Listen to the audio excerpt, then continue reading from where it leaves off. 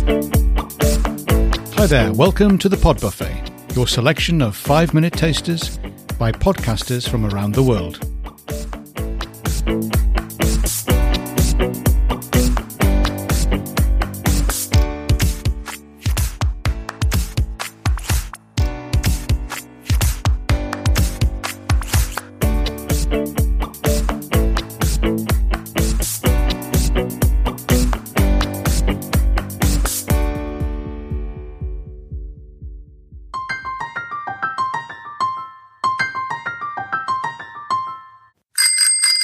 There were some good movies in 1979. Some of my favorites were Alien. I just remember the ad was, "In space, no one can hear you scream." Well, if you're watching it with the girls' basketball team in the dark, you will hear a lot of people screaming. But my two favorite movies that year were The Jerk with Steve Martin. Oh my God! The new phone book's here! The new phone book's here! I'm somebody now! And Breaking Away,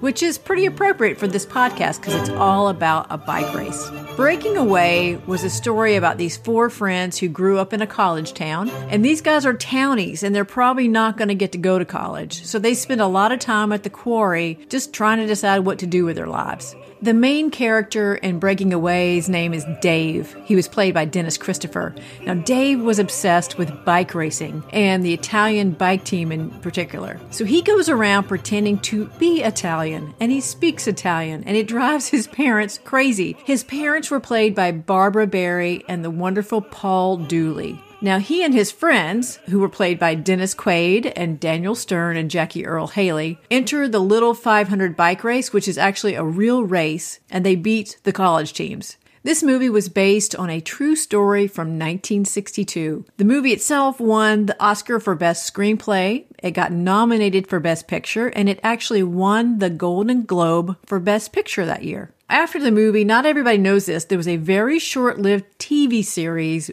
based on Breaking Away. The lead role in the TV series Breaking Away was played by, wait for it, Shaun Cassidy. Even though the TV series was set in Bloomington, Indiana, just like the movie, they actually filmed the TV series Breaking Away in my hometown of Athens, Georgia. And some of these scenes were actually shot at my high school. We never got to see Shaun Cassidy. We tried really hard, but we were really too cool to see Shaun Cassidy because we were just killing it in the 9th grade.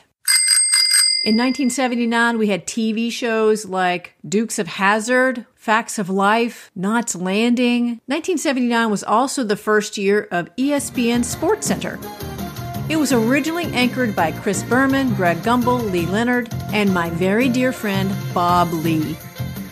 But I wasn't really watching SportsCenter in the 9th grade because I was still on a total nerd high following Star Wars. So I glued myself to the TV watching shows like Battlestar Galactica and Buck Rogers in the 25th Century.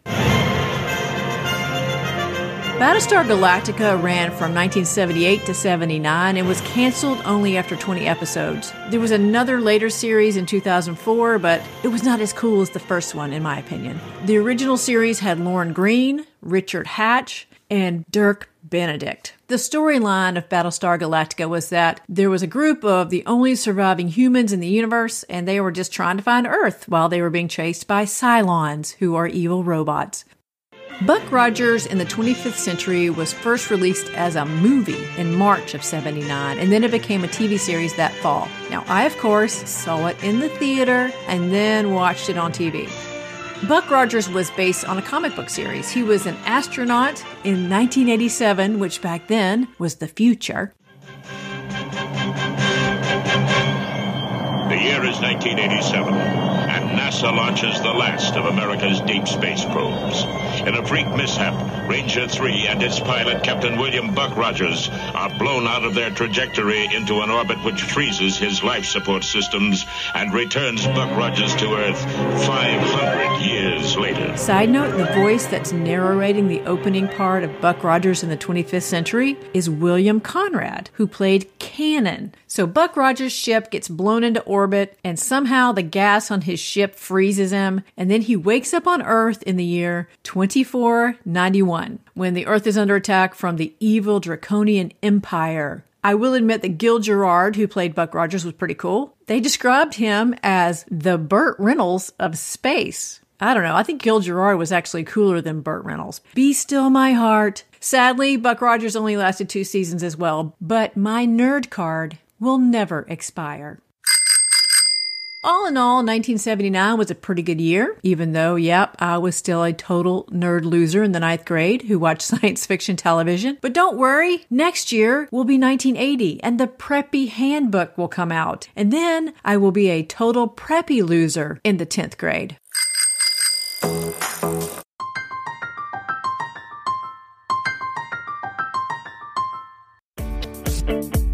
Thanks for being here and hope to see you again soon.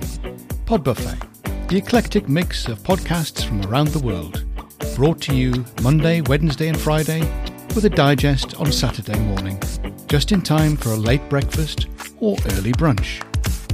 Enjoy.